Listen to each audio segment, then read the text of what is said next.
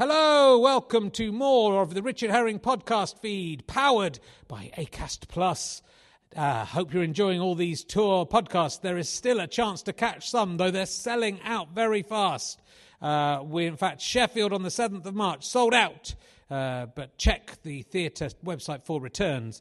Monday the 11th of March, Adam Buxton and Lem Sissay in the Leicester Square Theatre, sold out. But you can get tickets for the Warwick Arts Centre, where I'm talking to Lindsay Santoro and the Exploding Heads internet phenomenon, and at Bedford on the 21st, where I'm talking to Olaf Falafel and my old friend Al Murray. I'm at Glasgow on the 27th of March, sold out, Susie McCabe and Fred McCauley, and then at Hull on the 28th of March with Tommy Cannon and Bob Mortimer.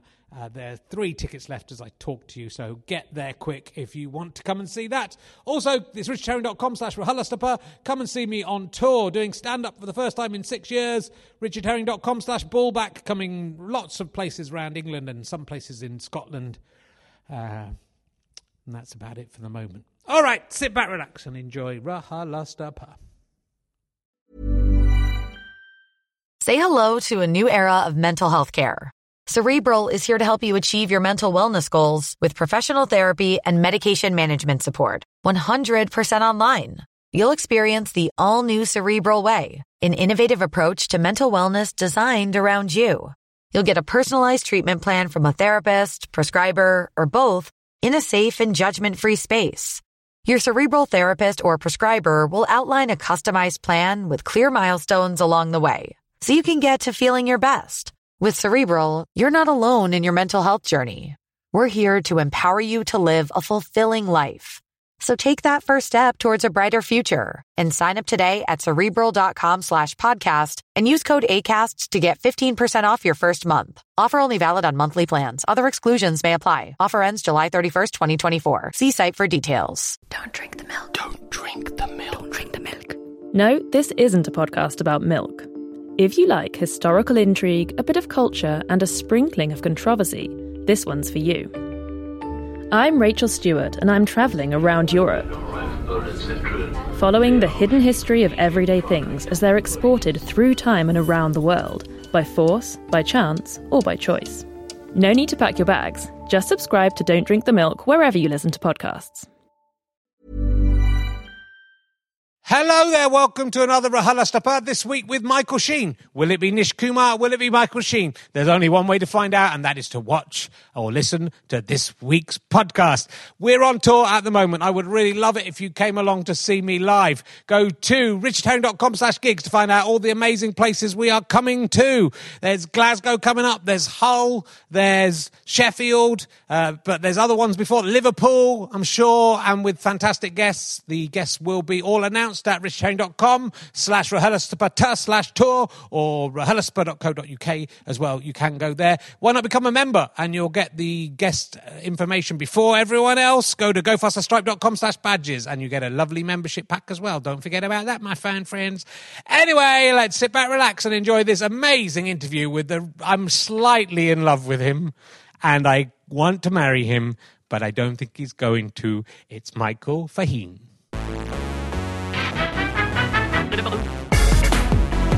Ladies and gentlemen, welcome to King's Place. Please welcome a man who's come back from holiday in Devon for this. It's Richard Herring!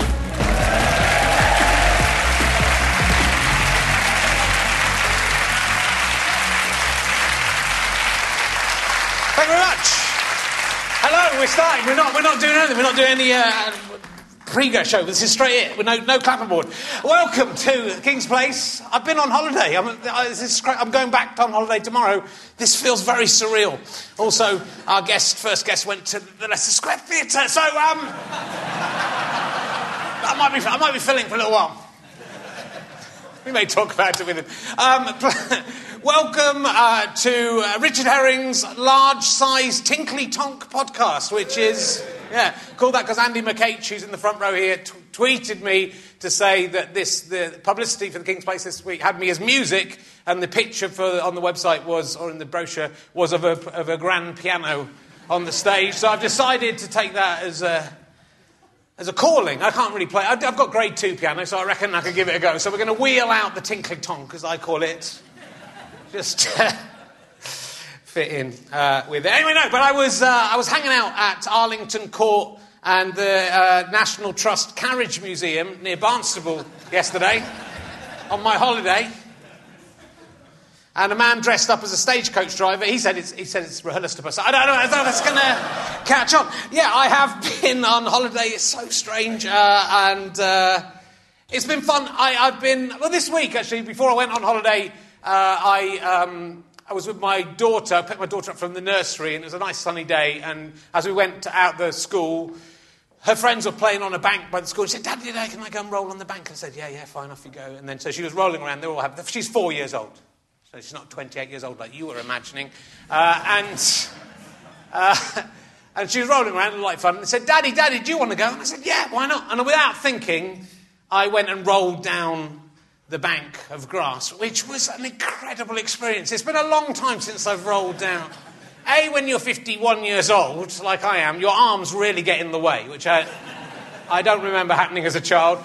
B, you go incredibly fast. I went much faster than a 4-year-old due to my increased density, and I got incredibly dizzy, and also thought, as I was falling, I thought, oh fuck, I can probably really hurt myself. I could break a hip doing this. It was incredible. It's better than any drugs I've been on in my life, which is no drugs, and I do recommend it. And on holiday, my daughter she's very adventurous, which I'm not, and we've been climbing trees out by the beach in where we are in Woolacombe. It's lovely out there. Do go and stay there. So I've been climbing trees with her. It's been insane. But before we went on holiday, we just had some workmen doing some work in our garden, and my daughter had planted this sunflower seed in the garden in this little plant, and they didn't know really. They just thought it was a weed, and they chucked all their stuff on top of it and literally destroyed it. And my wife is going, oh, this is so... She's been tending to this plant so carefully. As a father, I'll do anything for love. So I went to the local garden centre to see if I could buy another sunflower plant. And they didn't have anything. It was like a tiny sapling. And so I came back with quite a well-grown sunflower. And I thought, if we can just string this out so it doesn't look in the garden until we get back from holiday, this might work. So I planted this sunflower. And it was working until half an hour before we went on holiday. She went out in the garden. She came to me and said, Daddy, something's happened. I said, when she came, she said, look, it's my sunflower's not there. I said, it's there. She said, no, it was over there. So she remembered. It was literally within about 6 inches where she... and so I said, oh, yeah, we had to move that when the men were working, but that's just it's grown really well, hasn't it? And she went... She knew. She's 4 years old. It's a weird thing lying to a child. I just didn't, she's going to cry a lot in her lifetime. I just thought if I can just spare her one tear, that would be... That's just sparing one as a father. You want to do it. It's a place of love, but it is lying to your own child. And she realised it was a lie, and it's probably mentally scarred her for life. So that is a terrible thing to look out for. So hopefully our guest is settled and out of the toilet now. What I was generally going to do was I had Nish Kumar, who you may remember stood in for this. The last time this person couldn't come. I mean, he got to the Leicester Square Theatre this time, so he's either very early or very late, wasn't he? So I was going to get Nish to come out. I was going to introduce our guest, and then Nish was going to come out, and we were going to pretend he was the guest. But Nish is sick. It's such a shame. So that Nish couldn't make it to this one. It's sort of weird. It's a weird symmetry. I said, I like the poetry of that, Nish. Sorry you're ill, but it's good. Sorry you've been sick. Anyway, my guest this week, he's probably best known as the voice of the Fatones on... Yeah. One person on Richard Herring's Stone Clearing with Richard Herring podcast.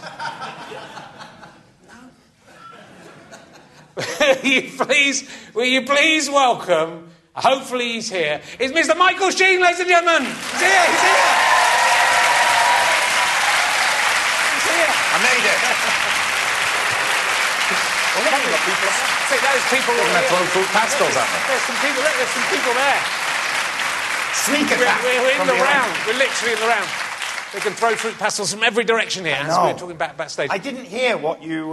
voice of the Stones. You're the voice of the Stones on my Stone Clearing podcast. I mean, all 4 of the Rolling Stones, I do the voices. It must have been so exciting when you got the news. I would like to help out actors. And I knew that I had a direct message. It was a tough audition process. And I said, would you like to be the voice of the Stones? How did it feel when you got that job? I was elated. Yeah.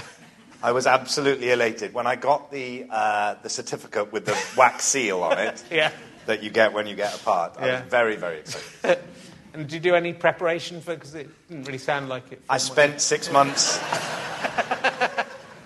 I spent 6 months living in a quarry. Yeah. And I worked as a stonemason's apprentice. It was a secret for a while, it was you, and hardly anyone guessed that it was you. Yeah, no one really cared. No, no one really listens to the podcast, so it's... No. It's a shame. I want to apologise to you. I'll get this out of the way first of all. I've met you once before in Machynlleth. Machynlleth, yes. The festival in Machynlleth, fantastic festival. And you were at the bar. Oh, hello. There's a... We're being heckled by a bee. It might be mine, I guess. Is that my agent going, Michael, what are you doing now? Which theatre are you at? How much faster can you slide? I'm going to turn my phone off in the hope that... Or was it you? It might be me. Well, it might be me as well. It didn't happen last week. Sorry, I forgot. I'm going to... Shall I put it on airplane mode? Well, I don't know if that'll work. I just made that up. And I just thought of that. Someone must have done that before. They must have. I don't know if they have. My wife's got a joke, which is I put my plane on airplane settings and it's told me to stop calling it Shirley. That's my wife's joke about... That's a thinker. That's good. That is good. Do you mind if I take my jumper off? Don't take them off. I did warn you it would be warm, and I'm committed to this jumper, so it's in the poster and everything. Fair play to you. Why are there people behind... Hello. God bless you. God bless you. But what's going on there? Is it a good view up there? Is it just so full? Yeah, it's all right. Wow. Yeah. I feel I've been known for doing good acting with my back. So I'm going to be very expressive. Most people are in front of us. I don't think we have to worry too much about those losers who bought their tickets very late. Is what happened to those. But let's mainly concentrate on the people up here. I met you, yes, at the bar, and I'd just been out eating a hot dog on my own. I was quite lonely that year in Machynlleth. And, it's difficult to be friends with. You don't know who you can be friends with. Yeah. It's a very friendly place. And you were at the bar, and I was very excited to see Michael Sheen. And I shook your hand and I had tomato ketchup all over my hand. And it was quite a sticky shake. And then I bought a drink, and then when I sort of turned round to sort of see if I could talk to you more, the circle around you had closed so that I couldn't talk to you. So I didn't get a chance to apologise for that. So there's been too many grubby-fingered comedians in my life. So I now have special ninjas to stop it. Little wink. Yeah. And people know. No, I remember. It's funny because I remember meeting you. I don't remember the tomato ketchup. Do you not? Okay. But I just remember, because I was quite starstruck to meet you. Yeah. I was, big fan. Been a big fan for a long time. I don't get starstruck. Well, I do get starstruck by proper celebrities, right? But I don't meet many of them on here. I was very starstruck. I was very excited to meet you and John Sim are the two most exciting people I've ever met. No, in real not life. ever. It is. John Sim was in some radio studios filming, came in, I went... Do you know who I met recently that I was very overwhelmed by was, Laurie Anderson? Yes. Laurie Anderson, the brilliant performer, she's a true artist. Yes. And when I was 11, I think, 10 or 11, do you remember that song, Oh Superman? Ha, ha, ha. It drove everybody mad. I loved it. It had a profound effect on my life. And it was one of the first singles I ever bought, I think. It became a hit. How did that song become a hit? Here come the planes. They're American planes. It's so weird. And but it became a hit for a time. And I loved it. And I went out and bought the single.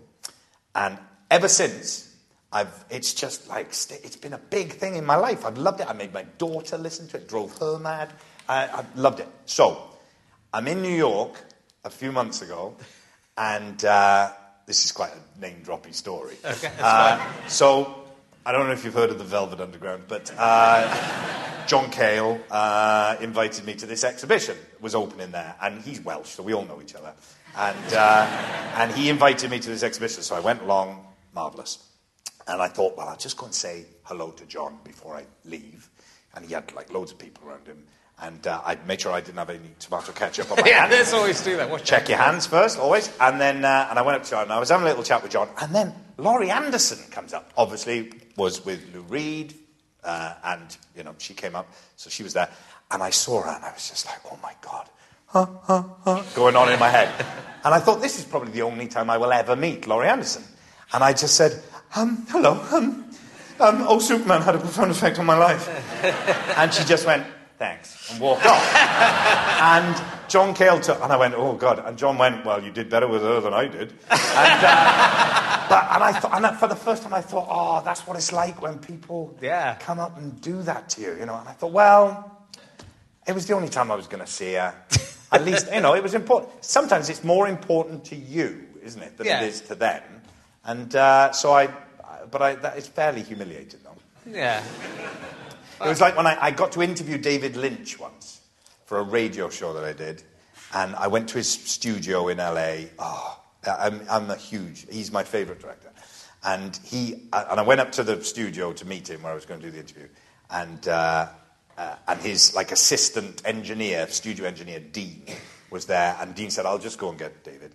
And he came up, and he looked like David Lynch. And he had like, you know, his shirt done up and a jacket on, and he had like modelling clay over him and like sculpture dust and a little roll-up cigarette in the corner of his mouth, and his hair was all over the place. And he just looked like an artist.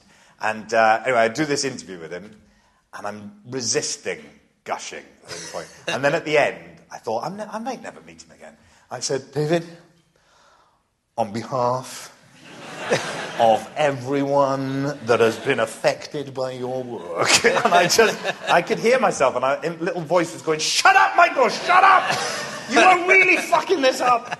And I couldn't help myself, and I just, you know, you've really affected my life. Yeah. And They must like, even if they hear it a lot, they must still like it. Well, if people, and they do very rarely, but if someone comes up to me and says, like, that you know, something I've done has had a big effect, I mean, it's lovely. Yeah. You might not quite know where to put your hands, but, you know, it is lovely. Yeah. I don't mean that in a weird way. I mean, you know, you get a bit awkward and you don't quite know what to do with your face, that kind of thing. Yeah, I imagine it's like that. I imagine that, looking forward to that happening.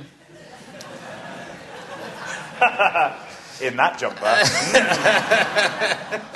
So, look, there's loads of things I want to talk to you about, and then some of them won't be the normal things, as you may be aware. You're such a fan of the podcast, you went to the wrong venue? Yes. It's in the name of the podcast. Not anymore, Grandad. Get with it. This is RHLSTP now. I thought... Thank you, well done. I thought I was being so, like, clever and funny. So Richard had said, when you're 5 minutes away, just text me, let me know.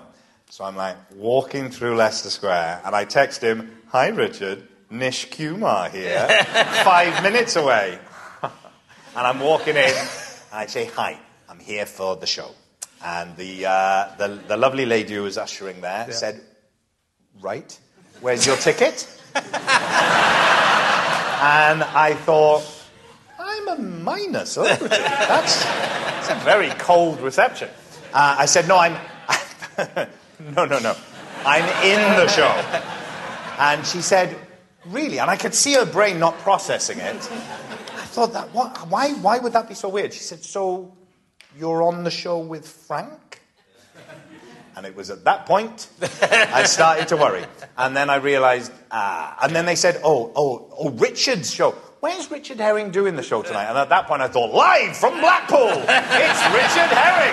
Fuck! So I got in a cab and whizzed my way in. We're near enough. Right, first thing I want to talk to you about is War of the Worlds. You've recently done an audio drama. I mean, I was quite confused by this War of the Worlds. Yeah, I mean, I thought you were redoing the Richard Burton. I was. But you weren't, because there were no songs in it. Where were the songs? Right. And there was loads more, like, sound effects of drinking tea, and there was...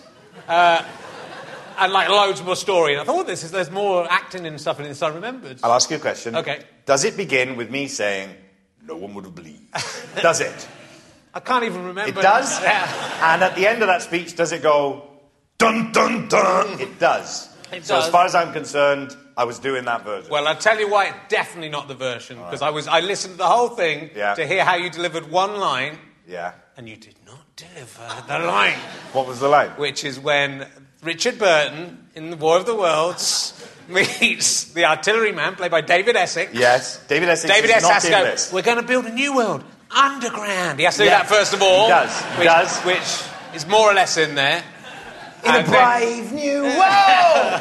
And then Richard Burton looks at what he's dug and says, I could have dug that much in a day. I was looking to see whether you would deliver it with the same contempt as if Richard Burton's main emphasis was, I could have dug that easily. That was pathetic. Not like, this is a stupid idea. I could have done that in a day, you earring pseudo-gypsy.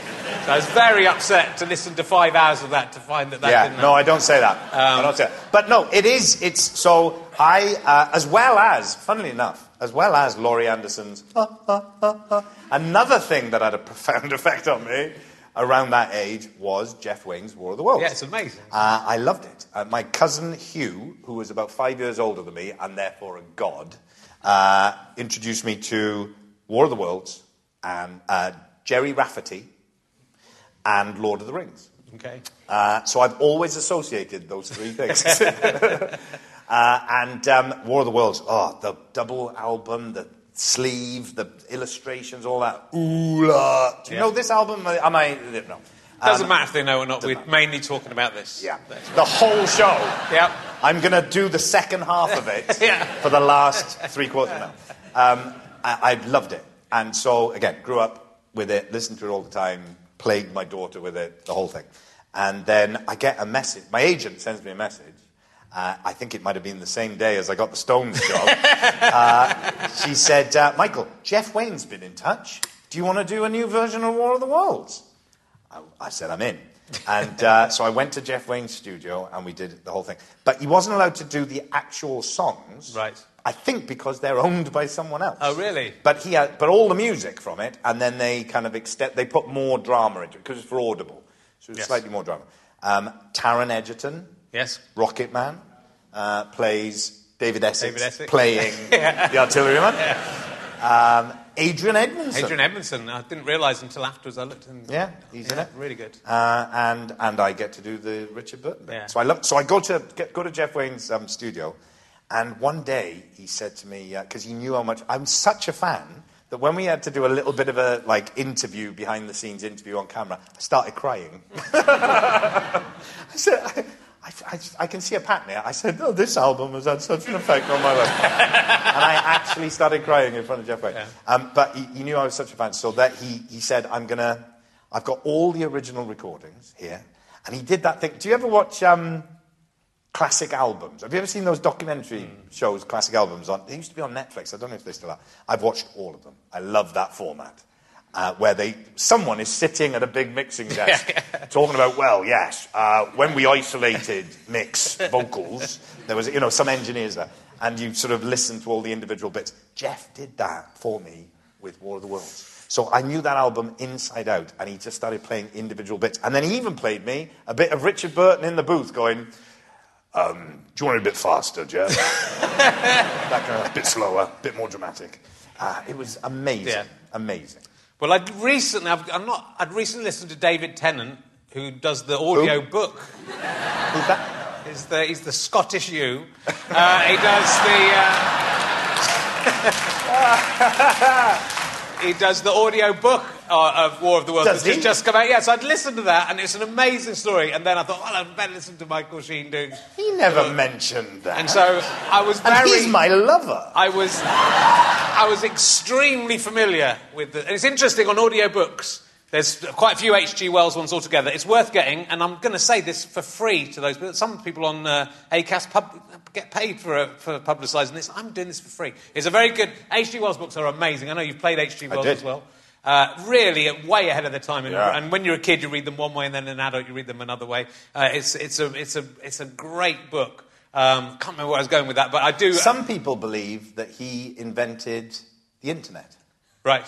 Because he was a writer. Yeah, no, it wasn't. Oh, sorry, yeah. But he came up with this idea of a constantly updated encyclopedia. So the idea of something that retained information that was constantly being updated all the time. Yeah.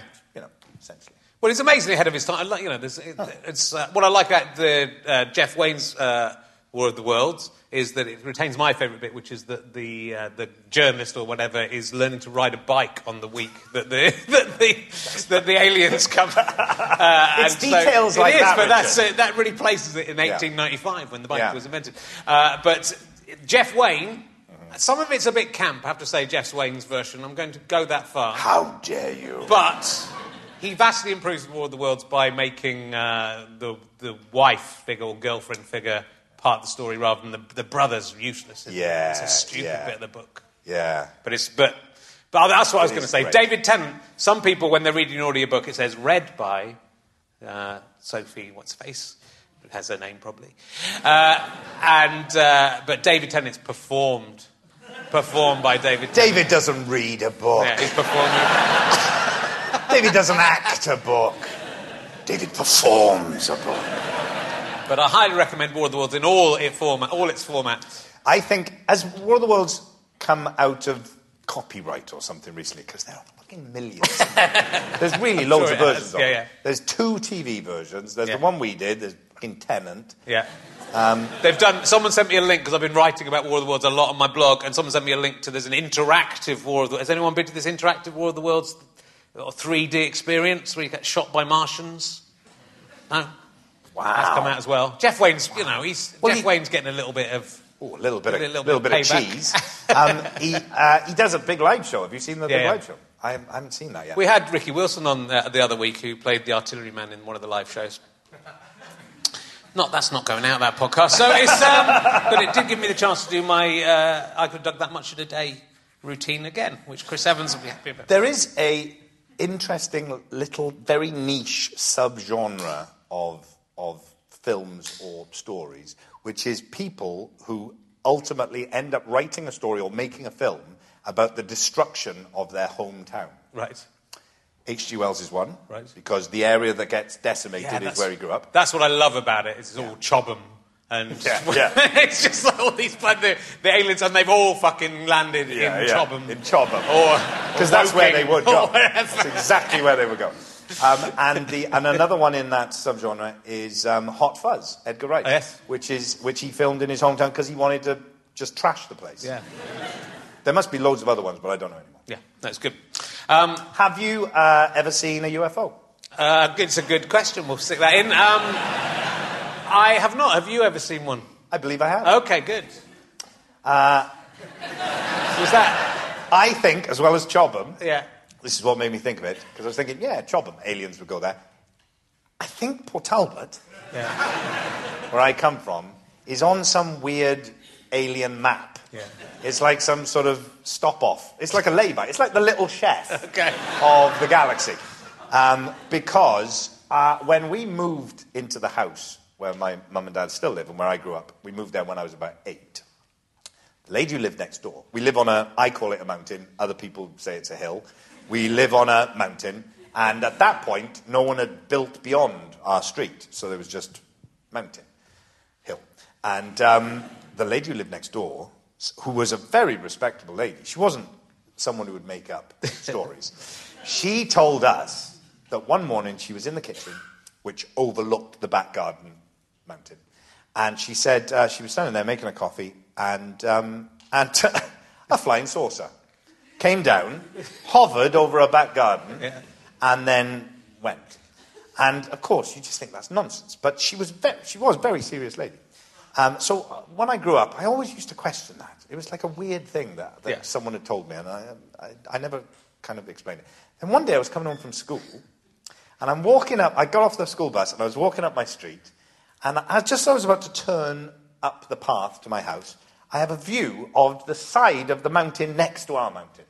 And coming round that mountain, as she comes, was lights. This like formation of lights coming round the mountain. And I sort of stood there looking at it, thinking this has got to be some weird reflection of something. There was a formation of things coming round and going out across the sea and then disappearing. Right. And I thought, do I stand here and watch it, or do I run in and tell people? And I stood there and watched it. And then eventually I ran in and told people.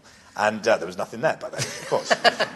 And then, years later, on New Year's Eve, not that long ago, about 5 years ago, my dad was up on New Year's Eve. New Year's Eve, yes. When people are famously drinking but that does come into it, but not in the way that you're implying, Richard.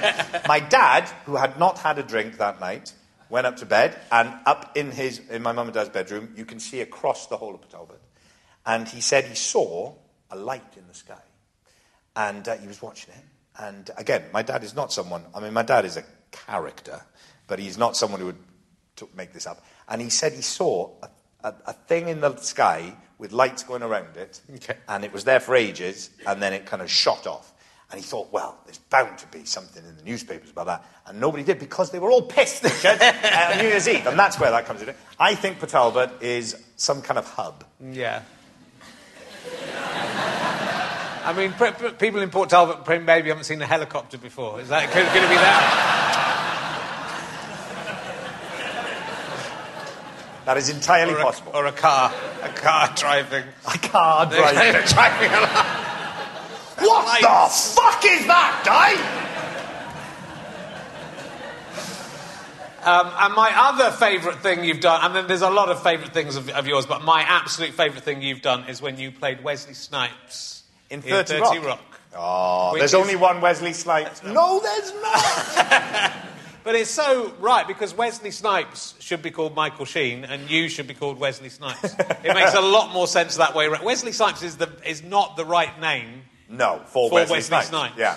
Michael Sheen, yeah, I can see that. Right, fair enough. Wesley Snipes, bang. Yeah, that was the joke. Yeah. Just explaining it for my audience who don't. What was quite funny about that was that so Tina Fey, who wrote it, asked me if I would do it, and I went along and did the first episode, and then she started writing the character sort of for me as I was doing it, and it just got weirder and weirder. And then she ended up asking me to play her husband, or her ex-husband, in a film called Admission that we did together. And then I met her husband, who does look weirdly like me. I leave that there. Yeah, leave it there. It's a great show. Oh, brilliant. Yeah. Absolutely brilliant. She's genius. Yeah, she is. And that whole cast, by the time I was in it, I mean, it had done a lot of seasons by then, and they were just amazing. They were absolutely amazing. And it is quite intimidating walking into something like that, because it's not my usual thing at that point. I've done a lot more of that kind of stuff now. But at that point, you walk in and you think, everyone's going to be like improvising, American improvising. And it was quite intimidating, but I really enjoyed it. Maybe that's why I got weirder and weirder, because I was so nervous when I first started doing it. Good. Well, I want to talk to you about another role in another film. I think you're great in this film. I had a discussion with James Acaster about the film. Right. There's a couple of things I want sorted out about it, which is the film Passengers. Ah. Yeah. Yes. Okay. Which, you play a robot, so there's some stuff that I have to go into with about that. You're very good as a robot barman. Thank you. But it's a sort of slightly weird film in two ways, right? Mm-hmm. The major way is the slightly... the guy, Chris Pratt, he has... one of the Chris brothers. One of the Chris actors. He's the funny Chris actor. Yeah. There's a slightly different one. And the one who's like you. He was quite large. Yeah. And then he became smaller. And now he became a sort of sex symbol movie star. Yeah. Yeah, that's what I'm going for. He's playing this character who wakes up. They're flying a long way. Yeah. It's suspended animation. He wakes up, and then he wakes up a lady played by Jennifer Lawrence. Yep. But he's woken up on purpose and basically condemned her to death before she can get to the place they're going to. But then it's played as sort of kooky romance rather than... we sort of agreed it'd be better if she found out and then all hell broke loose and he was a sort of bad character. I know you didn't write the film, so it's not... I'm interested in your take on it. Yeah. But it's sort of weird that he gets redemption after doing this thing, which is sort of murdering her. Yes. Very slowly. Yeah. Interesting. So that script had been around for, I want to say 10, 11 years or something. And I remember, friends of mine, actresses who had been attached to it at one point or another, and you sort of go, why hasn't it ever got made? Like, it's been around for so long. And I just heard about it. I'd never read it or anything. And I'd heard kind of the basic premise of it. I couldn't understand why. Either a film gets made, or it doesn't get made and goes away. Like, there are some scripts that just stay around. Shakespeare in Love was another one. That was around for years and years and years and years. And it's often because they get people cast in the main roles, and then one drops out, or, something happens with the casting of it, and it just doesn't happen. And so when I read the script, it's funny, I didn't have that problem with it. It never occurred to me that would seem A, pervy, or B, just horrible. Yeah. And it just sort of worked on the page. And then after it was made, and I heard people saying about that, I thought, oh yeah, that is a bit messed up, isn't it? And I think the reason why it eventually did get made was because I think people must have been worried about that. And they thought, Chris Pratt, people love Chris Pratt. They wouldn't mind being woken up by him. Come on, it's Chris Pratt. And Jennifer Lawrence, people will understand. Jennifer Lawrence, of course you're going to wake her up. Of course you are. And I tell you what, we'll put that weirdo Welshman in there. Hopefully that'll deflect all the animosity towards him. So I think it was because they thought, well, here are two actors who can both... They have the star power, but they're also really, really likeable. And I think they hoped that no one would notice. Yeah. But they did. Well, I mean, retrospectively, it's okay because the ship was going to blow up if they weren't there to save it. So he saved her life, but he didn't know that when he woke her up in a creepy serial killer fashion. And love will find a way, Richard. Yeah. I don't think that's the message. No. I don't think that's the message to the creepy men out there who fancy someone who doesn't know they exist. Yeah, no, go and wake them up. It's fine. Go and not stare at them through a window until they love you back. That's There's also sort of a weird Shining thing going on in there as well. Which, again, you'd think, surely you'd want to stay away from the creepy guy in a hotel on his own. Ends up killing his family associations. Yeah. In a film that might have a few that's true. Issues around creepy. I think I sort of enjoyed it. It just there's loads of really great things about it. Yeah. The other thing that me and James Acaster, it's nice to have someone from the film in. I'm never going to get Jennifer Lawrence. Let's face it. So, but if I get the chance to put her in some kind of hypnol state, obviously I will bring her on. That was the message of the film, right? I'll just do the reverse Passengers, knock her out, get her on, then she's here, then she has to do it, right? Yeah. That's the message of the film. Yeah. That's not my message. Why is Andy Garcia in it for 1 minute at the end? I have no idea. I think there is an entire other film that Andy Garcia thought he was making. And then he turned up at the premiere and was really where am I? It's really strange because you can't get away from the fact it's Andy Garcia. You're like, oh my God. What's going to happen? That's Andy Garcia. Where's this film going? Bye, Andy. It's not going anywhere. It's going exactly where we thought it was going. And Andy's going somewhere else. Funnily enough, I did a film called Kingdom of Heaven. Yes. Ridley Scott film. About, crusaders and knights and all that kind of stuff. And at the premiere of it, Leicester Square, I'm walking along the red carpet. Leicester Square Theatre. Did you go to the right place? Yes. Okay. That time I did. And I'm walking along the red carpet, and Ridley Scott comes up to me and he goes, "Hello, Michael. Just to let you know, you're not really in the film anymore." And I wasn't. I had to sit there with a big smile on my face all the way through it. I was going to say at the beginning, that I was hoping to make this... I was hoping tonight would go well, and that then they would make a film... It's going all right so far, so it's good to get this halfway through. That we could make a film of this called Herring Sheen, and I would like you... Where are you going with this? I would like you to play me in the film. Okay. Bring in Nish Kumar to play you. It was good. Would you be up for that? And how would you go about capturing what I am? I know with Brian Clough, you kind of had to find, I was talking to David Tennant in his Inferior podcast. I don't know who this guy is, interviewing better celebrities than I can get. You talked about how you realised he was sort of a member of he was like a cult leader. Yeah. So how would you go about getting into Richard Herring and what would the process be of getting into me? I mean, it starts with the jumper. Yeah. No, I think I would spend a long time clearing stones because that's the way in. Yeah. Richard. What I do is with all the characters I played who were based on real people, the temptation is to immediately start trying to like copy them and speak like them and all that, and you have to resist. Well, I think you have to resist that. I like to liken it to you take a warm bath in Richard. Okay, that's sum up. Where you just completely immerse yourself in the person. Yeah. So watch everything, read everything you can, listen to everything. So in the case of, let's say, Kenneth Williams, Kenneth Williams wrote diaries, which was very handy because then he would say, I was listening to this music, or I watched this film, or read this book, and I really liked it. So I could do all of that. And slowly you start to it just sort of seeps into you. And then you start to try and see how it sounds. And to try and get, you have to get below the surface.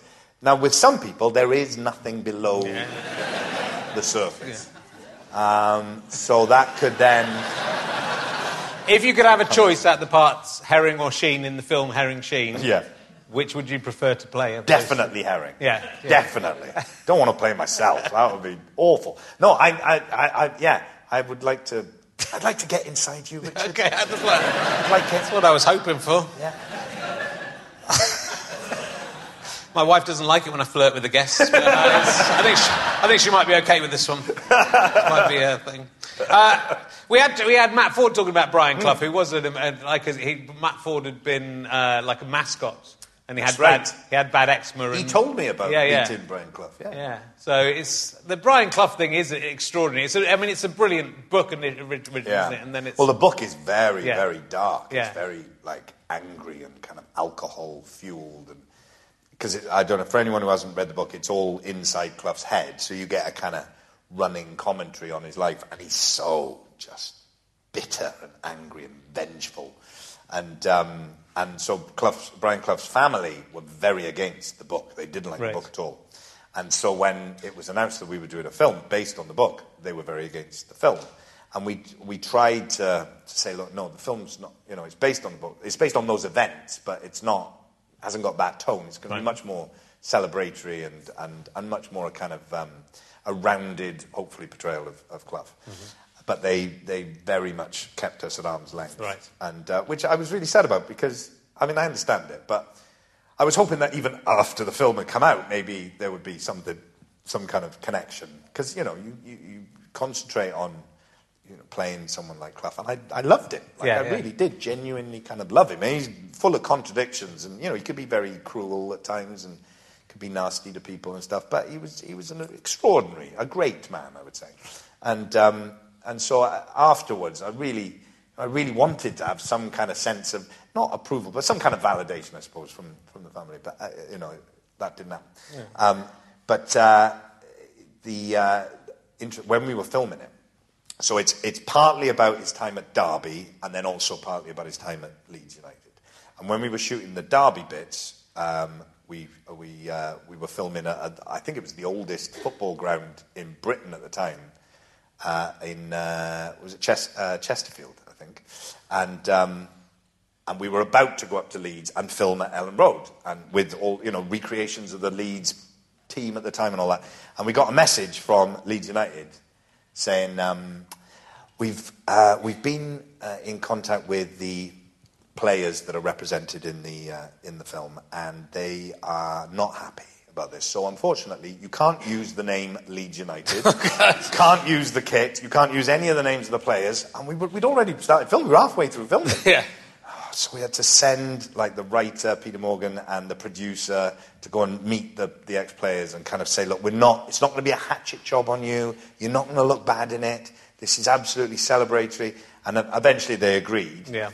And then the opening 5 minutes of the film is footage of all those players being the dirtiest players in Britain. And there was a screening in Leeds.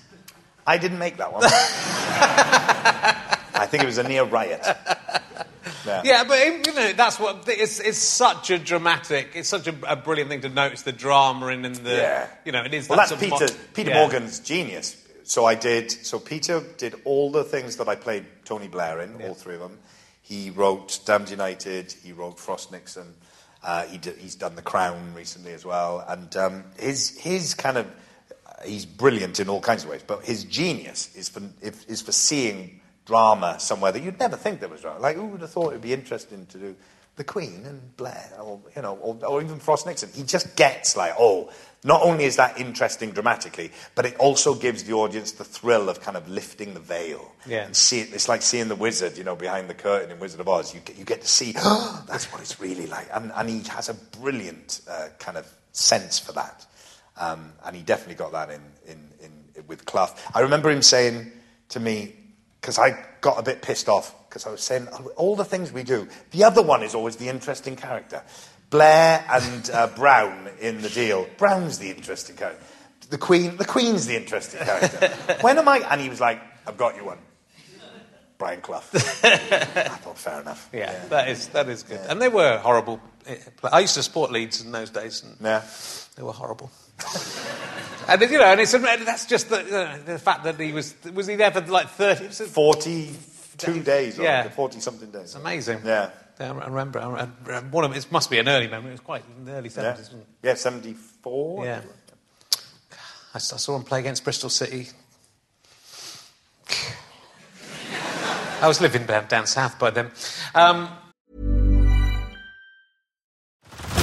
Head over to Hulu this March, where our new shows and movies will keep you streaming all month long.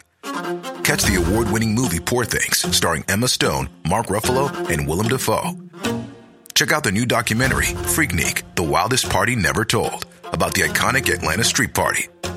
And don't miss FX's Shogun, a reimagining of the epic tale, starring Anna Sawai. So, what are you waiting for? Go stream something new on Hulu. Say hello to a new era of mental health care. Cerebral is here to help you achieve your mental wellness goals with professional therapy and medication management support. 100% online. You'll experience the all-new Cerebral Way, an innovative approach to mental wellness designed around you. You'll get a personalized treatment plan from a therapist, prescriber, or both in a safe and judgment-free space. Your Cerebral therapist or prescriber will outline a customized plan with clear milestones along the way, so you can get to feeling your best. With Cerebral, you're not alone in your mental health journey. We're here to empower you to live a fulfilling life. So take that first step towards a brighter future and sign up today at Cerebral.com/podcast and use code ACAST to get 15% off your first month. Offer only valid on monthly plans. Other exclusions may apply. Offer ends July 31st, 2024. See site for details. Hey, I'm Ryan Reynolds. At Mint Mobile, we like to do the opposite of what Big Wireless does. They charge you a lot.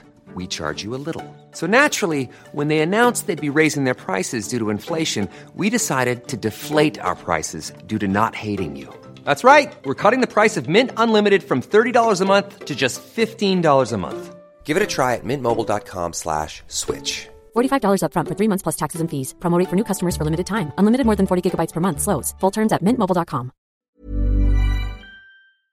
Good, I'll ask you an emergency question to get me out of this weird hole I've dug myself into. You didn't ask me about being a robot. You said you were I know, well, do you think it would be cheating if I had sex with you when you were being the robot in Passenger? Only it'd be weird, because did you have a bottom... You didn't have anything down below. I didn't have anything down there, no. So I had to be... I had to be strapped in to a contraption. I had a big steel rod up my back, and I was strapped to it. Yeah.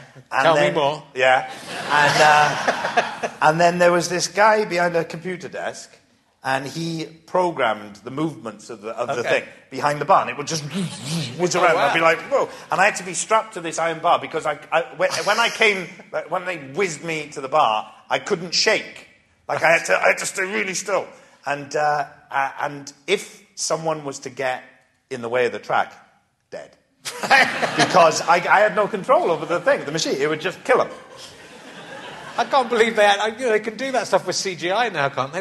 They just said, well, let's get Sheen in and let's really give him a fucking roller coaster ride. They CGI'd my... So I had to wear... When you do the CGI thing... They didn't actually take your legs off. They didn't take my legs off.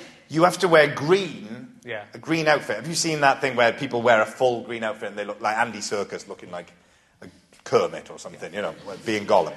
And so you have to wear green because then they can use the green to put the CGI on. So I had to wear the Shining bartender top half and then stupid green leggings. And I'm walking on set every day, upper half, quite James Bond. Lower half, knob. And I had to walk on the set every day with Jennifer Lawrence, hoping to impress Jennifer Lawrence. Looking like an idiot. Never mind. I'll ask you the most question. I was going to move on to something else. It's going to be... Oh, no, I'll do something in the back. I've got some new ones at the back. Relatively new back ones. Oh, I'm going to ask... Oh, no, I'll wait for that. What's your greatest weakness? That's what they were asking the Tory candidates yesterday. Is that what they were asking? What's your biggest weakness? It's a sort of job interview question. Oh, if I see a field of wheat... You have to clear all the stones out of it and put them around the sides. If you can, what I worry is that you'll come and see my stones one day and go, I could have built that much in a day. I've been doing it for months. With my earring and my curly hair. A brave new world, Richard. It's good. No, I won't ask you that one. I don't know you well enough yet. I'm really disappointed because I'm on holiday at the moment. In Devon? Yeah. I'm not even here. This is a CGI... Is this like, for David Lynch fans out there, is this like in Lost Highway, where that guy is both in the party in Hollywood, but he's also in the person's house, it's very answering much the like phone at the same time? It's exactly that. I'm looking after my stupid fucking kids in Devon. Going on holiday with kids is the fucking worst thing. It's like... It's like being in your regular life, except you have to be with them all the time. They don't go away at all. It's much harder than just a normal day in your life. So I'm delighted to be here and to have escaped. But on my way here, I got an email saying, Pointless Celebrities, which I've been on a couple of times, I don't think I've mentioned it, and I've asked you to come on Wednesday with Michael Sheen. Yes. Did you ask? I asked for you. And so I kind of emailed my wife and said, I can't do this, I can't do that. Because you're on holiday? Because I'm going back tomorrow to Devon, then I'd have to come back on Wednesday. If it was tomorrow, I think I would have done it. I'll tell you my thought process. Yeah. Right, we're filming on Wednesday, who's available? Yeah. And I've heard you saying on this podcast that you're pretty much available all the time to go on quiz shows. And I thought, who would be fun? And who do I think has a range of knowledge I think we'd adjacent to mine? I think we'd win together. You know music. You know about music, and I don't know. So I said Richard Herring or Adam Buxton. All right. You've got Buxton. Buckley's doing Buxton wasn't in either. Okay. No, so it's me and Steve Pemberton. Oh, which okay. I'm actually I'm very happy about. You'll definitely win. Yeah. And I'll watch that. Could have been me. Could have been so I was on the Chase the other day. I know. Well, I was going to ask about the Chase as well. Let's talk about the Chase. Okay. What I like about it is when the tabloids write about the Chase, they say all the people who are furious on Twitter with you. So people they were furious with you for going for the low. Oh, they were furious with me. Yeah, because you were offered 100 grand. Yeah. 5 grand or 2 grand. Went for 2 grand. And the girl before you, the lady before you, had brought in £70,000. That's right. And you didn't even go for 5,000. And let me remind you. Of the 21 points that we scored in the final round, who scored 17 of them? It doesn't matter. Me. If I hadn't got back to the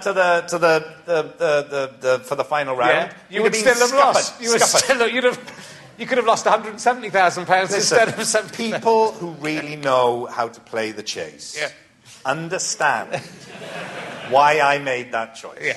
For you amateurs out there. We Go and watch Pointless Celebrities. He was playing the Beast, who tried to do a Mr. Sheen joke at the beginning, which didn't work. And then there was a question about pie, which I knew would have got for you if I'd been on your team. Yeah. How many places to go? And then you said you look like you've had a lot of pie in your life. Yeah, and people got upset. Did they? Calling Mark fat. So hang on. The whole premise of the show is based on that he's fat. The first thing Bradley says every week is, Mark Labatt, the Beast, he's a fat fucker, isn't he? Sort of something, you know, but walshed up. I mean, yours was witty, because it wasn't even that. So you didn't, look like you'd know a lot. And I thought I'd get in the spirit of the show and make a pie joke. It was a good joke. People were like, call him Mark fat. Terrible. Do you still wake up? Because it was right down to sort of 10 seconds to go. You had a chance to pull one back. You said Indonesia instead of Philippines. Yeah. Do you regret it? Do you still wake up at night thinking about it? I don't, because I got 17 of the 21 questions right. So I don't think I'm the one who should be answering these critical questions. Okay. Talk to Martin Bell. The people on Twitter did say he did well in the last round, though. He made up. No, it is. I mean, it's a cliche, but it's a different thing when you're there, Richard. It's not the same as being in your living room. It's really not. I'm going to be. Have you ever done Tipping Point? I'm doing Tipping Point in July. Are you? Fantastic.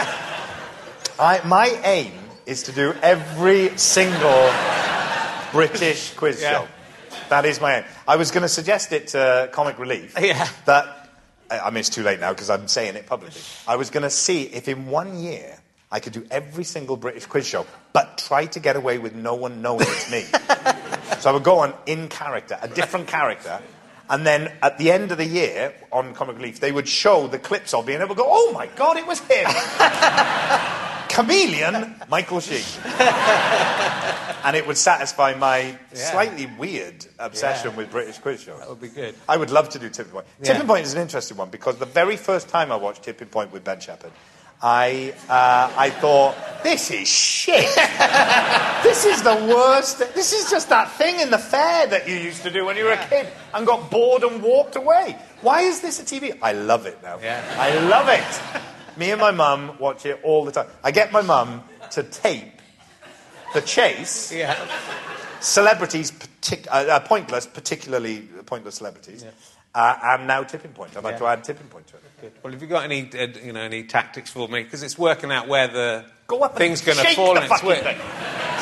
I'm looking forward to the conversation because I'm just going to bench Shepherd every time he asks me where it's going to land. I'm just going to don't know yet. Well, let's see. It's gravity and it's random. Did you? I think. Just let's wait. Why are we talking about this? It's going to happen in a second. Let's just you and me then stand here enjoying each other's company until it comes out. Just watch it. It's happening. Did you see Bob Mortimer on it? I didn't. I think Bob Mortimer had the same idea as me at one point and went, I'm going to be on every quiz show. Because he was on every quiz show for a while. He'd be like, Bob Mortimer's on it. And he was fantastic. He was so good. So I love Tipping Point. But it's quite rare to see, you're a big Hollywood star. You don't have to do these kind of shitty shows. I don't. I mean, like this. But even, but someone like me, I love going on those. I was on Pobl y Cwm the other day. Okay. That is Wales's Welsh language. Thank you. That is Wales's Welsh language soap opera. I turned up. I can't even speak Welsh. I turned up as a doctor for one scene in Pobl y Cwm because I can. Okay. Well, I'm going to send you some of my scripts, and you can be in some stuff. Do you remember when Ian McKellen clearly went, I don't give a fuck anymore. I'm going to do pantomime, and I'm going to do Coronation Street. Do you remember when he did that? He went through that phase. I loved that. But I love it too. I think I really like actors who, because you're a very serious actor and you do the serious stuff really well. You do the comedy really well, but it's great to just show that I can do, you can do all different types of stuff. The main reason is because, so my daughter grew up in Los Angeles, in America with her mum, and so I ended up living there to be with my daughter. And so I was forced, essentially forced to have a career with integrity. Because I couldn't be here to do the stuff I actually wanted to do. Now that my daughter is old enough and has moved out, I'm here and I'm back, baby. Show me the quiz show! Oh dear, I love it. And Gage, you're on a panel show with... with Alan Carr. Yeah. It's unexpected, but you're very good on it. Because you can do the impressions and... Yeah, but I've only got... There's a small window, isn't there, where people go, oh, Michael Sheen. Very soon it'll be, it's him again doing another one. Oh, yeah, how many more of these is he going to do? But I've loved it. It's great. We're doing another series. Oh, yeah, great. Yeah. Good. You've done loads of great... The comedy stuff is great as well, and I really love the League of Gentlemen film you were in. I mean, Jeremy Dyson must have been so excited to have you play him. Do you know the story of why Jeremy is the only one of the League who doesn't act? I don't really know why. It's not much of a story, but it's so when they first started out, they were all at Leeds University together, and all four of them used to do the characters and all that. And then as it went on, Steve, Reese and Mark were like, Jeremy's not very good, is he? And so they had to have a word with Jeremy and go, we don't think you should perform anymore. You should just write. And I think Jeremy was like, yeah, no, I don't think I should do this anymore, or whatever. And so then when it came to doing the movie, they wanted to have Jeremy in it, and then they asked me. Yeah. Now, I was a massive League of Gentlemen fan. I just loved the show. So it was really weird, like someone going, I'm going to pick you up and put you in your favourite show. And so I had all the carrot tubs and stuff running around. It was amazing. Yeah.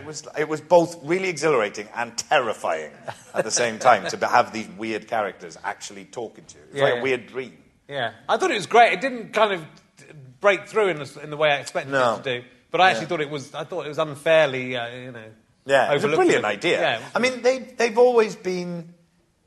I mean, they're too good in a way. Yeah. Do you know what I mean? Like, they're too clever and too... Like, it's not mainstream enough, I suppose. And then you could say that other people took bits of what they did and made them more mainstream and had more success. You could see it in lots of different things. Yeah. But they are the real thing. They're amazing. Yeah. And like casting David Warner... Time Bandits. Anyone else like Time Bandits? Yeah. David Warner in Time Bandits. Oh, come on. And, and all the things that he's done. He's amazing. And then they cast him. Their love of, British horror and genre stuff. It's just amazing. Yeah. So I loved that film, yeah. But I think it was a bit... I mean, anything that you can describe as a little Pirandellian, not necessarily going to break through into the mainstream. Although they've sort of taken over now TV between them, haven't they? They've kind of carved it up and are doing fantastically well. So I think they'll be okay. They'll survive. They'll be all right. And Steve's doing Pointless Celebrities with him. So he's doing all right. If he has that trophy, I've only tried 3 times. Just come on. Have you not won yet? Not one. No. What was your bête noire? What was your Waterloo? Just every time the person I've been on with. Just let you down. Fucked it up. Let you down. And the third time it was my wife. So she was the best of the lot. Just she Don't bring it up. Funnily enough, I was thinking maybe you've got a similar thing going on for you doing Pointless as I thought with this show. Right. So the first time I tried to come and do this show, didn't work out. Nish ended up stepping in. Mm-hmm. And tonight, went to the wrong theatre. Yeah. Nearly didn't make it. Yeah. I thought, is this a bit like Final Destination? Or have you read or seen that Stephen King thing, 11/22/63? Yes. Where time itself tries to stop the main character from accomplishing his goal. I think you might have a similar thing going on with Pointless. It could be, if I win it. And you could have won it with me day after tomorrow. And then that... Devon has got in the way. I'll tell you, I would just wish I didn't have a family. I've never regretted. We could have hung out with you more. We could have become proper friends. I could have said, look, I've got this script I've got for you. I want you to take home and read it. With any luck, there'll be a horrific car accident today or tomorrow. Yeah. I mean, you can just have more kids, can't you? So that's the thing. You can just have some more.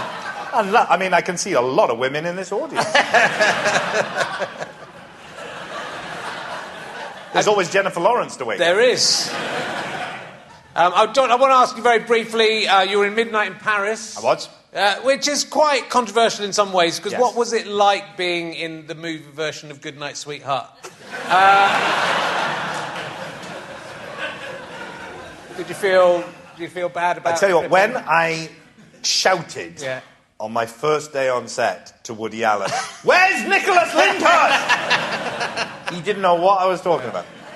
They've done it again. I've seen, actually, the new Goodnight Sweetheart film, which is yesterday. I went to a press screening of it. Nearly good, but it's like Richard Curtis lives in a universe where he doesn't realise everyone else has seen Goodnight Sweetheart. It's a sort of good premise, though, isn't it? It's a great premise, and it starts well. It started, and I thought, actually, I'm going to like it. I'm going to overlook the fact that they're not going to do time travel and alternate universes properly, because if you change one thing, everything changes, right? So if you take the Beatles out and Coca-Cola out and Harry Potter out, which none of these things exist in this universe, then everything's different. There's one thing quite offensive at the end that's a big difference again. Why is that thing different but everyone else is the same? Once you change one thing, go to Woody Allen and tell him this. Once you change one thing in the past, then everything changes. So if you get rid of Coca-Cola, nobody on Earth is the same person as now. Have we learnt nothing from Back to the Future? Exactly. But even Back to the Future doesn't get it, but it's closest. Let me tell you this. Yeah.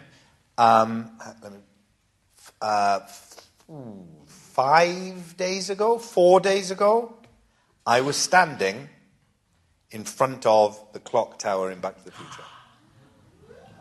That is the truth. In 1952? No. There were 5 different versions of Michael J. Fox around. No, there weren't. I'm just going to take you back. Yeah. I'm filming a scene for Frost Nixon at Universal Studios. And in fact, the scene's not in the film, ultimately. It was a scene where Frost is in his car, and he's in Savile Row picking up some shirts, getting his driver to pick up my shirts. And the point of the scene was to show that Frost had a telephone in his car. He was the first man in Britain to have a telephone in his car. And that was the whole point of the scene. And got cut. Anyway, we filmed it. Imagine if they cut you out of that whole film. Just in the... You're not in it. On the red carpet. When I noticed that it's just called Nixon. So I'm filming this scene, and we filmed it at Universal because they had a backlot, one of those, it was a New York street, but they made it look like London. And they'd said, we'll just make it rain and people will think it's London. And so we shot it in Universal. And in between takes, I got out of the car, stretched my legs, and I just walked down the little backlot, round the corner, came out into this square. I was like, this is Back to the Future. And it was. The entire square of Back to the Future, they've got it on the Universal backlot. Anyway, a few days ago, I was in LAM to do some reshoots for a film called The Voyage of Dr. Dolittle, which is why I look like such an arse with my beard. And we were shooting the reshoots on a soundstage right round the corner from the Back to the Future Square, and I was just able to revel in it. Yeah. Because that is a great film. That is great. Is it Back to the Future 1 or 2? I think it's 2, where he goes back to the future, and you see scenes from the first film with him now watching himself in the first. Is that still in the first film, or is it the second? 2. That is 2. Oh, that is amazing. That is amazing. I say Godfather 2, the great sequels of all time. Godfather 2, Babe, Pig in the City, and Back to the Future 2. Yeah. Beat that. Yes, Empire Strikes Back, of course. Brilliant. Brilliant. Yeah, there you go. Tron Legacy. Thank you. I haven't seen it. Oh. I didn't want to spoil my memories of the first. I know. The original. Did you love Tron. the first one? You're a year older than me. Oh yeah. So I think I was like 7, 8. Yeah, I'd have been. Yeah, I'm about a year and a bit older than you. Yeah, I think. Yeah, that was the first film I ever saw. My uncle took me to see it in the cinema in Neath, and it was the first film I ever saw that when I came out, I still felt like I was in the film. When you kind of have that thing, I'm in that world. I loved that film. And so then doing the sequel was so amazing. Like being with Jeff Bridges. I played, the arcade game that it's all sort of based on, that he plays in the first film. They found the arcade, because Jeff said that when they made the first film, they had that arcade game in like a little green room area. So in between takes, they would all play that game. Right. And what's it called? Like Space Paranoids or some place. I can't remember. Anyway, they had that arcade game one day, and I played it with Jeff Bridges. And he is absolutely... Like, there are people that I've met, on the whole, people I've... Like, they say don't meet your heroes and all that. On the whole, everybody I've met who has been a bit of a hero has surpassed themselves. I've never been let down, apart from Laurie Anderson. I've never been let down by them. And Jeff Bridges is absolutely everything you would want Jeff Bridges to be. He's amazing. Absolutely amazing. Oh, good. You just sort of love him. All right, I'll watch it then. Yeah. I'll watch it then. I will not watch any of the Twilight films, though. So I refuse to do that for you. Look, we haven't talked about loads of things, and we haven't got much time. And I wanted to talk to you about... Because I think there's... We had David Morrissey on last series. And, I think, again, sort of an actor sort of turning 50 into his 50s. And it's happened to you as well, haven't you? Sort of reassessed your life a little bit and where you are in the world. And it's kind of quite interesting. You've sort of returned to your community of Port Talbot and done lots of things within the community there. Which is all very admirable, apart from certain people on the internet who would criticise you either way, though, wouldn't they? Yeah. They'd either go, oh, he's a big Hollywood star and he never goes back to Port Talbot. Oh, he's a big Hollywood star and he's gone back to Port Talbot, but he lives in a big mansion, drinking champagne. But it's interesting what's... I was interested as David about it, but I just was interested in talking to you about what's driven you, because you were very successful very quickly as an actor, and everything sort of just opened up for you, and you didn't really have any of that disappointment or waiting or any of those things really with acting. It was just straight in, and you were playing Hamlet and you were playing Amadeus and you were playing Caligula and all on stage, and then going on to this film and TV career, and then to make that decision to not leave it behind. And I kind of wanted to hear it from you, because I know there's been lots of interviews that misrepresent what's happened and why you've done it, but it's obviously that slight middle-aged thing of I want to kind of reconnect with my past and where I came from and see the UFOs. I suppose, maybe. yeah. I suppose so. I mean, it feels like. It can't be a coincidence that I get to middle age and then sort of change kind of what I'm doing. I suppose that must be what it seems like, and that has to be a factor. But it's also circumstances. Like I said, my daughter getting to the point where she left home and she's gone off and having a life. That sort of freed me up in a way, and that happened around the same time as I was doing a TV series in America that came to an end, and I'd started sort of getting more and more involved in non-acting stuff. I never quite know what to call it. If you call it activism, my bum goes in and out. It makes me feel a bit... Do you know what I mean? And it's not really politics, and I don't really know what it is. It's just not acting stuff. Yeah. And so, funnily enough, when you say I was, in very general terms, successful very early. I left drama school a little bit early to do a play in the West End with Vanessa Redgrave. Not a bad start. But I always used to say that I would still do this even if I was doing it in the streets in Port Talbot. I would be just as happy. And there was always that kind of attitude a little bit. And then eventually I did do it in the streets in Port Talbot, and that was a big turning point in my life. When in 2011, I did a thing called The Passion in Port Talbot, and I'd worked on it for about 2 or 3 years, and it was with the community, and it took place all over the town, and it was like one non-stop performance for 72 hours in the town over the Easter weekend. And in the development of that, over the 2.5 years or whatever it was, I did spend more time back at home than I'd ever spent. I mean, I was always back and forth there with seeing my family and everything. But I spent more time there than I ever had. And I had a completely new kind of perspective on the community that I grew up in. And not just the community I grew up in, but community. And I saw, I sort of went and met all the different organisations and charities and support groups and stuff in the town, because I wanted to kind of get a sense of the work that people were doing in the town to help other people. Because it's sort of a long story, but it was basically a version of the Easter story. I'm not religious myself, but I used that as a kind of a template. And it was a modern story about the town of Port Talbot, but using the kind of story of Jesus and the Passion. as a kind of a way for people to kind of know. I mean, he had a bad enough time the first time. Don't bring him back in Port Talbot. I know. And a key to it for me was that the stuff that he's always seen as doing, there are people doing every day in communities all over the country and all over the world. And so I wanted to sort of do a story about that. And so I met all these people and these organisations, and I, for the first time, had a real sense of, the incredible work that people are doing, and that they don't get any pay, and they don't get any support, and they don't get any, they're not on the front pages of newspapers and all that kind of stuff, but they're doing the things of getting their hands dirty and doing the real work of community. And I realised it was getting, like, every time I went back, so I would go and work in the town for a bit, and I'd go away for a couple of months, and then I'd come back and work again. And every time I came back, something else had gone. Something else had disappeared. Like, there was a woman whose son had died. Actually, her son was in my class in school, and I remember when he died when we were 11. It was a horrible accident. And I met her, and she said that she'd rented a little room in a local centre, and she was the only person offering grief counselling, because she had gone through it herself and there was no one there for her. And so she had started doing this grief counselling. And then I went away, and I came back, and it wasn't there anymore, because the money for that little room in that community centre had been cut. And I kept noticing this all the time.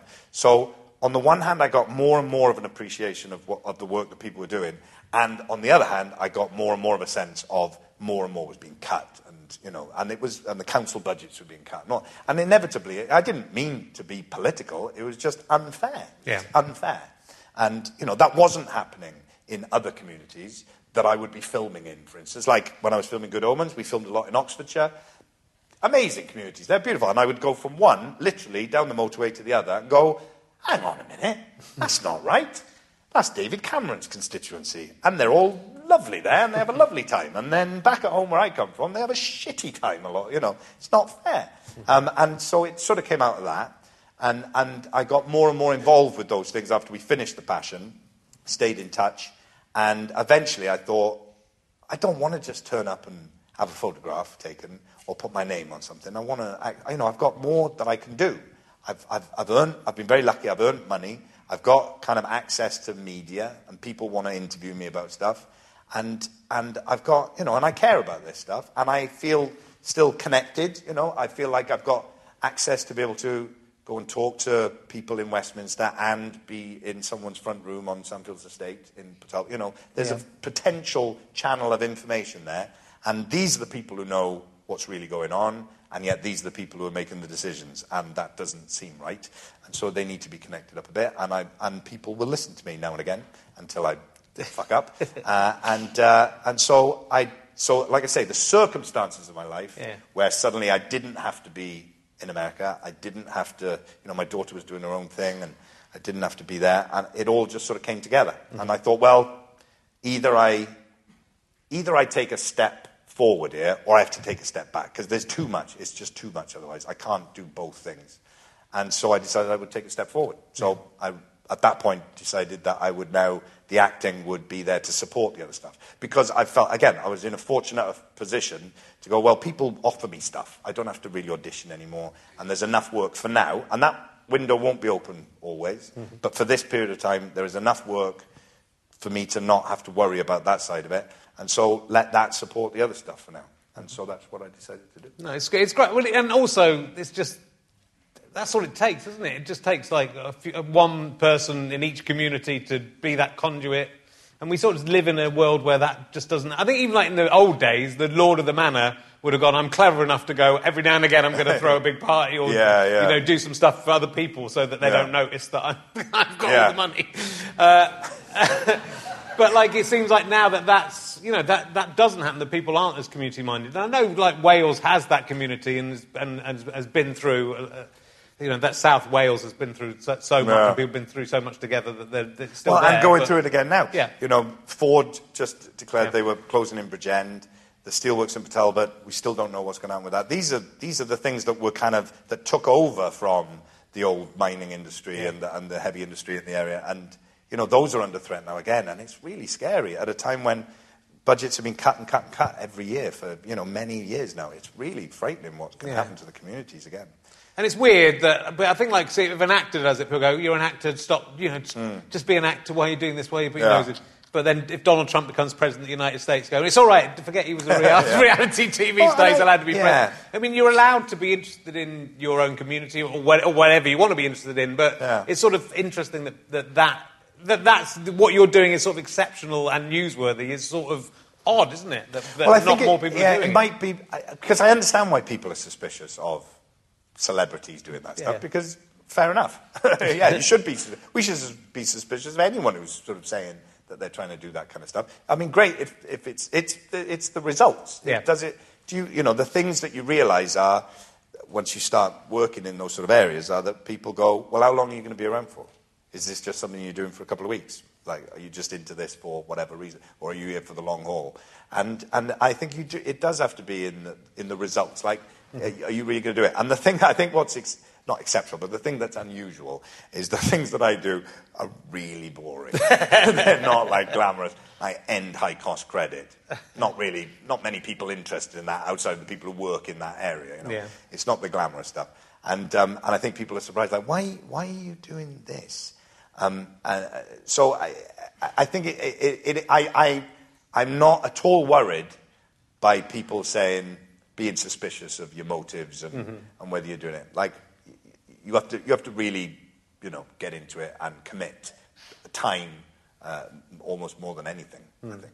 So that's fair enough. I totally understand that. No, it's terrific, and it's clearly something you feel strongly about. So it's of course, the people in Port Talbot are sick to death of me. Nobody wants me to do any of this stuff. It's just me forcing them. And do you feel, is it a middle-aged thing? Is it real? Is it connecting back to your childhood somehow, or is it just I've had a nice life?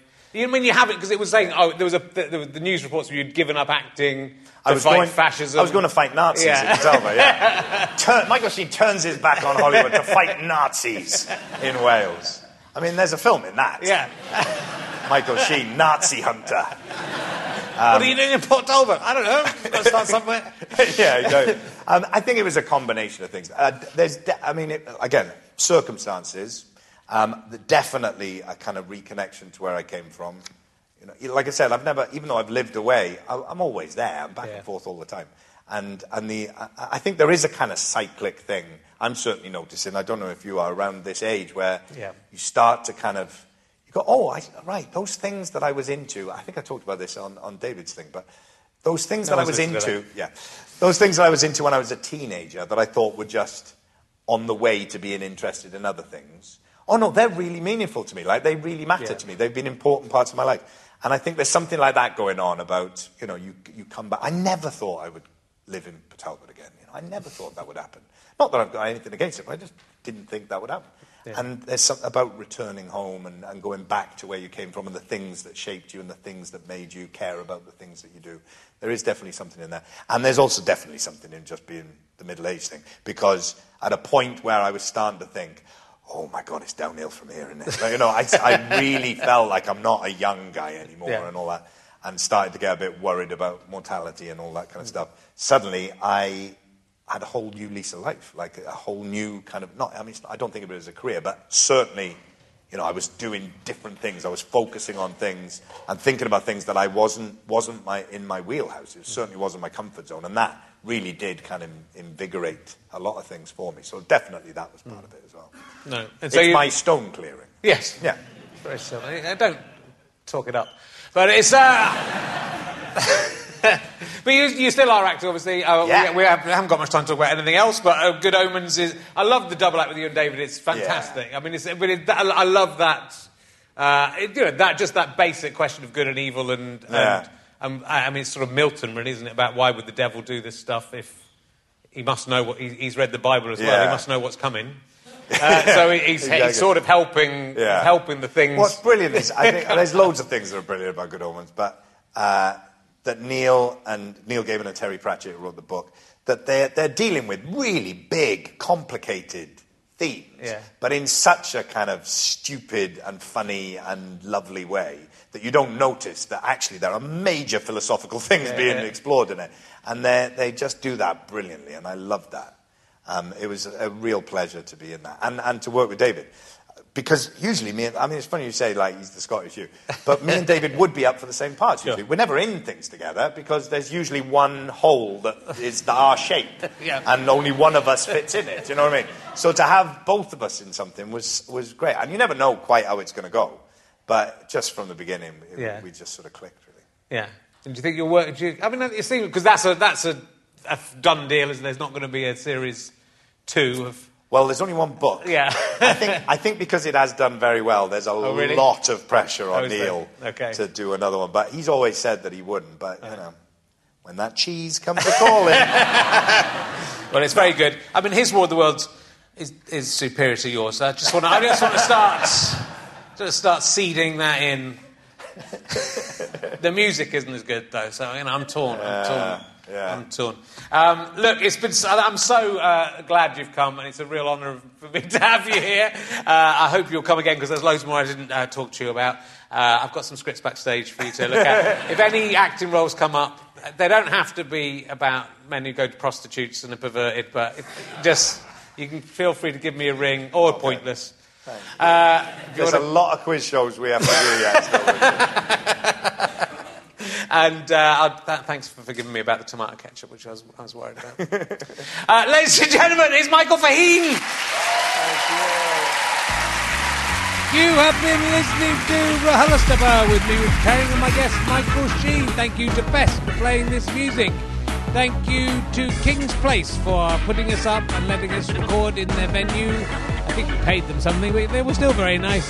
Thank you very much to everyone who Go Past the Stripe and everyone at Acast, etc.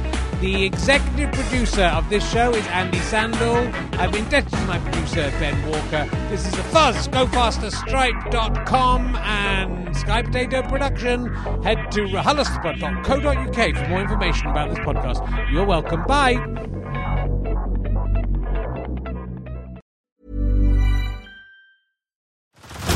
Head over to Hulu this March, where our new shows and movies will keep you streaming all month long. Catch the award-winning movie Poor Things, starring Emma Stone, Mark Ruffalo, and Willem Dafoe.